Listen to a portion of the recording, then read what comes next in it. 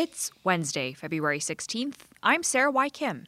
A U.S. District Court judge has heard testimony and is expected to soon rule on the challenge to Baltimore County's redistricting map. State Democratic lawmakers are pushing an emergency bill to address errors on absentee ballots, but Republicans are crying foul. A package of climate solution bills and the push to legalize recreational cannabis are also working their way through the legislature. And the CDC says pregnant people who get vaccinated for COVID pass on immunity to their babies. It's the Daily Dose from WYPR, our latest reporting on Maryland's COVID-19 response and the local news of the day, made possible by GBMC Healthcare. Maryland's COVID-19 numbers continue to improve. State health officials today reported 677 hospitalizations, which is down more than 80% from last month's peak. The COVID positivity rate is also down to 3.5%. Fewer than 450 cases of the virus were added in the last 24 hours. The State Health Department also updated data on COVID reinfections today. Since last September, there have been 24,800 recorded reinfections. An emergency bill that would alter the state's approach to fixing absentee ballots with errors passed through the Senate 33-14 Tuesday, but not before facing scrutiny from Republicans. WYPR's Callan Tanzel-Sudduth has more. Before the vote, Montgomery County Democrat Senator Cheryl Kagan, the bill's lead sponsor, said its goal is to streamline the curing process. If the ballot oath has not been signed, that ballot would not be counted. So we offer the local boards of elections the opportunity to connect with voters and have them cure their ballot so that it can be counted. But Republican Senator Stephen Hershey said since Maryland doesn't conduct signature verifications on absentee ballots, this bill opens elections up to voter fraud. By taking a ballot that simply requires a signature that is not checked over an actual person voting, I don't think that's the way that this body should be going forward with making election law changes. If the bill passes through the House, it will go into effect immediately. Callan Tanzel-Sudduth, WYPR News. A U.S. District Court judge says she will rule swiftly after hearing more than 3 hours of testimony Tuesday in the legal challenge to Baltimore County's council redistricting map. WYPR's John Lee reports, at issue is whether the court will force the county to create a second black majority district. The 7-member council currently has one majority black district. The NAACP and others sued, saying there should be a second, since the county's population is nearly 30% black. The county argued in court that blacks can win races in the county with white support. Former county NAACP President Tony Fugate, a plaintiff in the case, says the evidence says otherwise. There were elections that were held where there was polarization of white and black votes, and that blacks basically lost in elections. The NAACP's lawyer proposed giving the county 10 days to redraw the map. District Judge Lydia K. Grigsby says she plans to rule in the next several days after reviewing the evidence. John Lee, WYPR News. A severe shortage of qualified morgue technicians has forced the Maryland Department of Health to turn a downtown parking garage into a makeshift morgue. More than 200 bodies are awaiting autopsies in Baltimore. Deputy Health Secretary Dr. Jinlene Chan blames the backlog in part to a rise in murders and drug overdoses in the city. Baltimore's police commissioner says the department is making progress on the growing crime rate. Michael Harrison says so far, Baltimore's homicide clearance rate is over 44%, which is better than last year's rate. He says police have made more than 500 arrests so far this year, including 11 for homicide. Harrison said, in order for police to continue to crack down on crime in the city, everyone needs to do their part. Mayor Brandon Scott and his Office of Neighborhood Safety and Engagement have announced the recipients of more than $17 million in American Rescue Plan Act funding to improve public safety. The funding will support the group violence reduction strategy and the expansion of community violence intervention programming.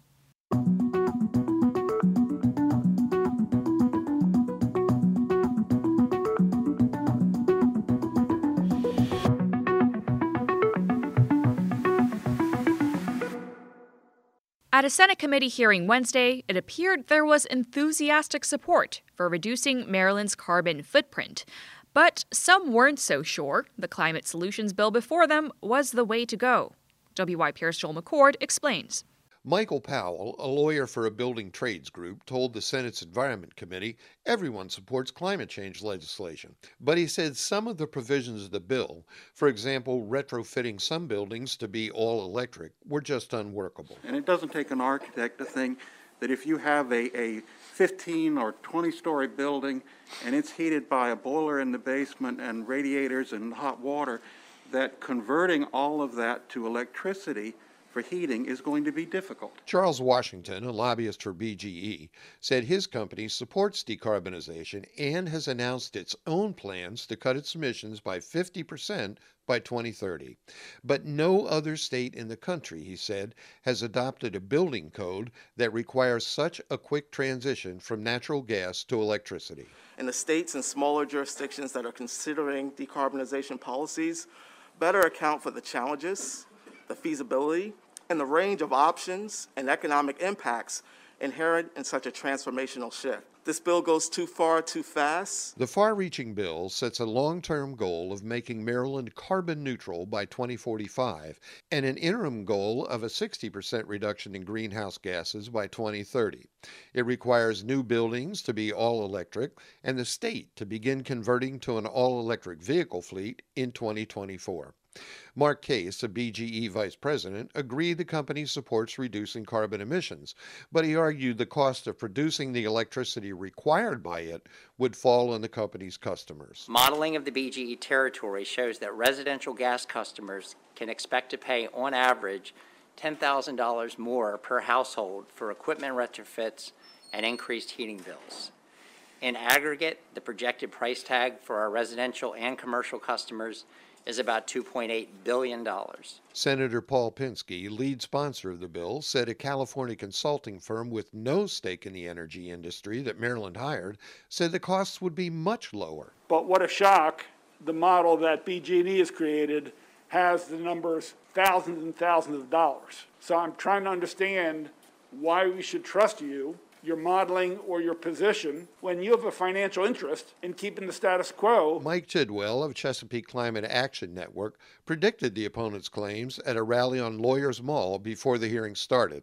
They'll say they can't do it. It's too expensive, he said. But the reality is we the advocates and the legislators for climate legislation have been right for 20 years. The price of wind and solar goes down, the jobs go up, the economy gets better. So today when you hear the gas industry and others saying we can't do it, the reality is we can do it. Kim Coble, executive director of the Maryland League of Conservation Voters, said she understands there are costs to implementing the bill, but there are costs to inaction as well. There's impacts to the economy because businesses have to close down when storms occur. There's damage to property. There's impact to homeowners because of lost job time, and it goes on and on. Robin Lewis of Interfaith Power and Light said the bill is important to make sure the health of people in underserved communities is protected. Because it's unfair to impose these toxins on those communities, especially communities where there's infrastructure that is being built in their community without regard to the health and safety of those people that live there. Pinsky said he was open to some amendments. The House has 3 climate bills that are due for hearings in the next 2 weeks. I'm Joel McCord, WYPR News. The push to legalize recreational marijuana in the state has begun in earnest this legislative session. Earlier this week, supporters and opponents made their voices heard in Annapolis. Joel McCord will also have that story later in the show.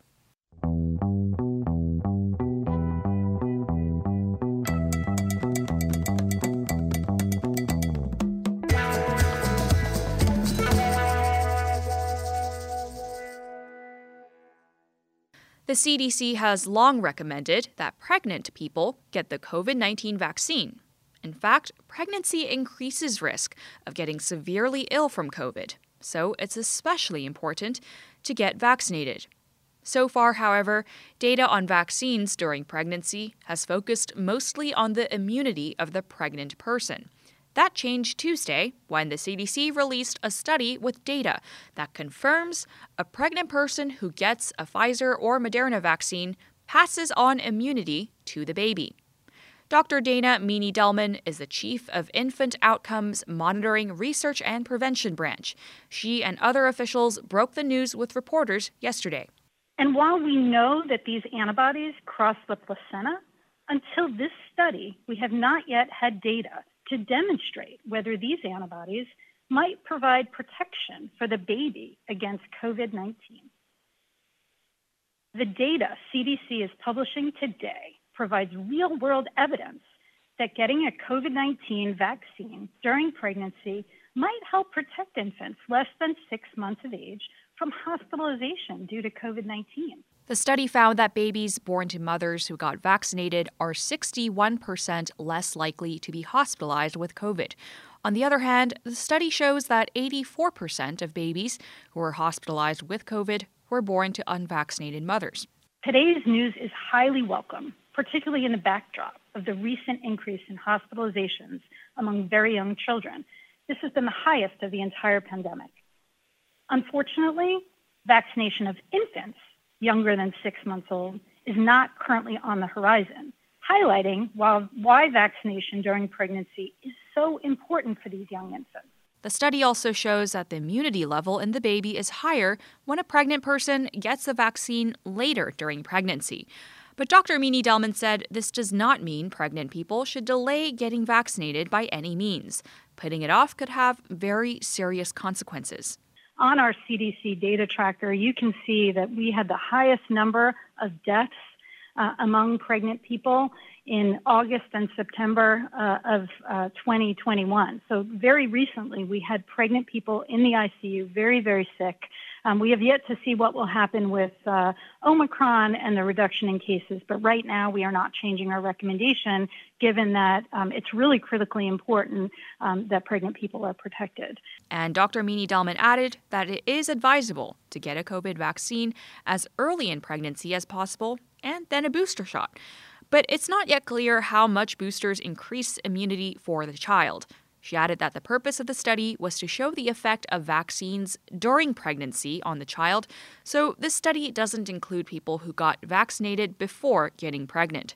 Bottom line is, just get your shot. Get boosted if you haven't. It protects you and your loved ones. You can find the entire study under News on cdc.gov.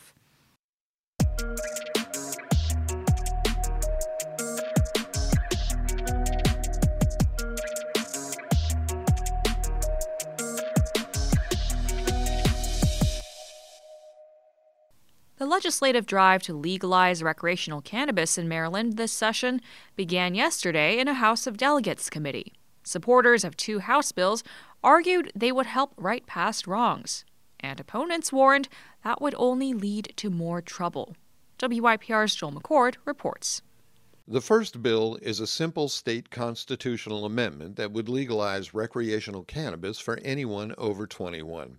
It would have to be approved by 3/5 votes in the House and Senate and at a referendum in November. The second is a sweeping bill that lays out requirements for studies and creates a cannabis business assistance fund to help small, minority, and women-owned businesses. Delegate Luke Klippinger, the bill's sponsor, said it provides the first step to building a licensing structure to encourage minority-owned businesses. We need to learn from our mistakes of the past because we cannot repeat the debacles that took place during the rollout of Maryland's medical cannabis licenses. He said he couldn't guarantee a perfect policy, but that lawmakers would pass legislation that he hopes will deliver comprehensive and effective results for all Marylanders. Other states have experienced obstacles in their policy and implementation process for their cannabis programs. This legislation responds to those missteps to ensure that we get our program right to the best of our ability. Supporters pointed out that 18 states, including Virginia, and the District of Columbia already have legalized recreational cannabis. Sylvia Quinton of the Maryland Prevention Works Coalition called the Public Health Fund in the bill a balanced and equitable response to mass incarceration. But she said she wanted more. Let the great state of Maryland lead by example and by including a clear prevention statement in the legislation. Prevention is restorative justice. Dr. David Gorelick, a psychiatrist who has done extensive research in substance abuse, said he supports the legislation, but he called for tighter public regulations than are in the bill. I think there are likely to be harmful unintended consequences from cannabis legalization. These can include increased cannabis use by minors, increased rates of cannabis use disorder and related medical and psychiatric conditions. Olivia Noggle of the Marijuana Policy Project said she supported the legalization effort, but she worried the gap between the time a referendum might be approved, November of this year, and the time the bill would go into effect, July of next year, could lead to problems. This delay would mean thousands of Marylanders, disproportionately Black Marylanders, would continue to be subjected to police interactions and citations for cannabis for 8 months after voters adopt legalization. Davon Love of Leaders of a Beautiful Struggle said the bill should be scrapped because it does not eliminate criminal penalties for possession with intent to distribute large amounts of cannabis. That has to change, he said. Or else it'll be used in the way that law enforcement has always used these kinds of charges against Black people in the name of public safety, with an ineffective strategy in terms of dealing with it. Luke Niforatis, the executive vice president of Smart Approaches to Marijuana, or SAM, a Northern Virginia-based group, told lawmakers that the idea that legalizing and regulating marijuana would solve law enforcement problems was false. He said in his home state of Colorado, the first to legalize recreational marijuana, more than 50% of the sales are on the black market. We have new cartels that have moved in that are buying suburban homes, gutting them and turning them into grow houses. Law enforcement has never had to spend more money on the marijuana problem than they have since they legalized it. The House bills are likely to be heavily amended before they get out of committee. Meanwhile, the Senate bill, a more expansive state constitutional amendment, is scheduled for a hearing in March. I'm Joel McCord, WYPR News.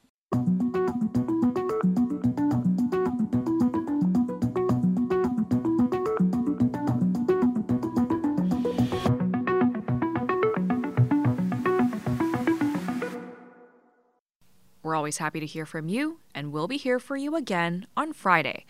The Daily Dose is brought to you by WYPR, made possible by GBMC Healthcare. Big thanks to my colleagues on the WYPR News team, Rachel Bay, John Lee, Joel McCord, Emily Sullivan, and Callan Tansel-Suddeth. Our digital content director is Jamila Crumple, and our general manager is LaFontaine Oliver. The executive editor of The Daily Dose is Danielle Irby. Stay healthy, stay sane, and stand together. I'm Sarah Y. Kim. Thanks for listening.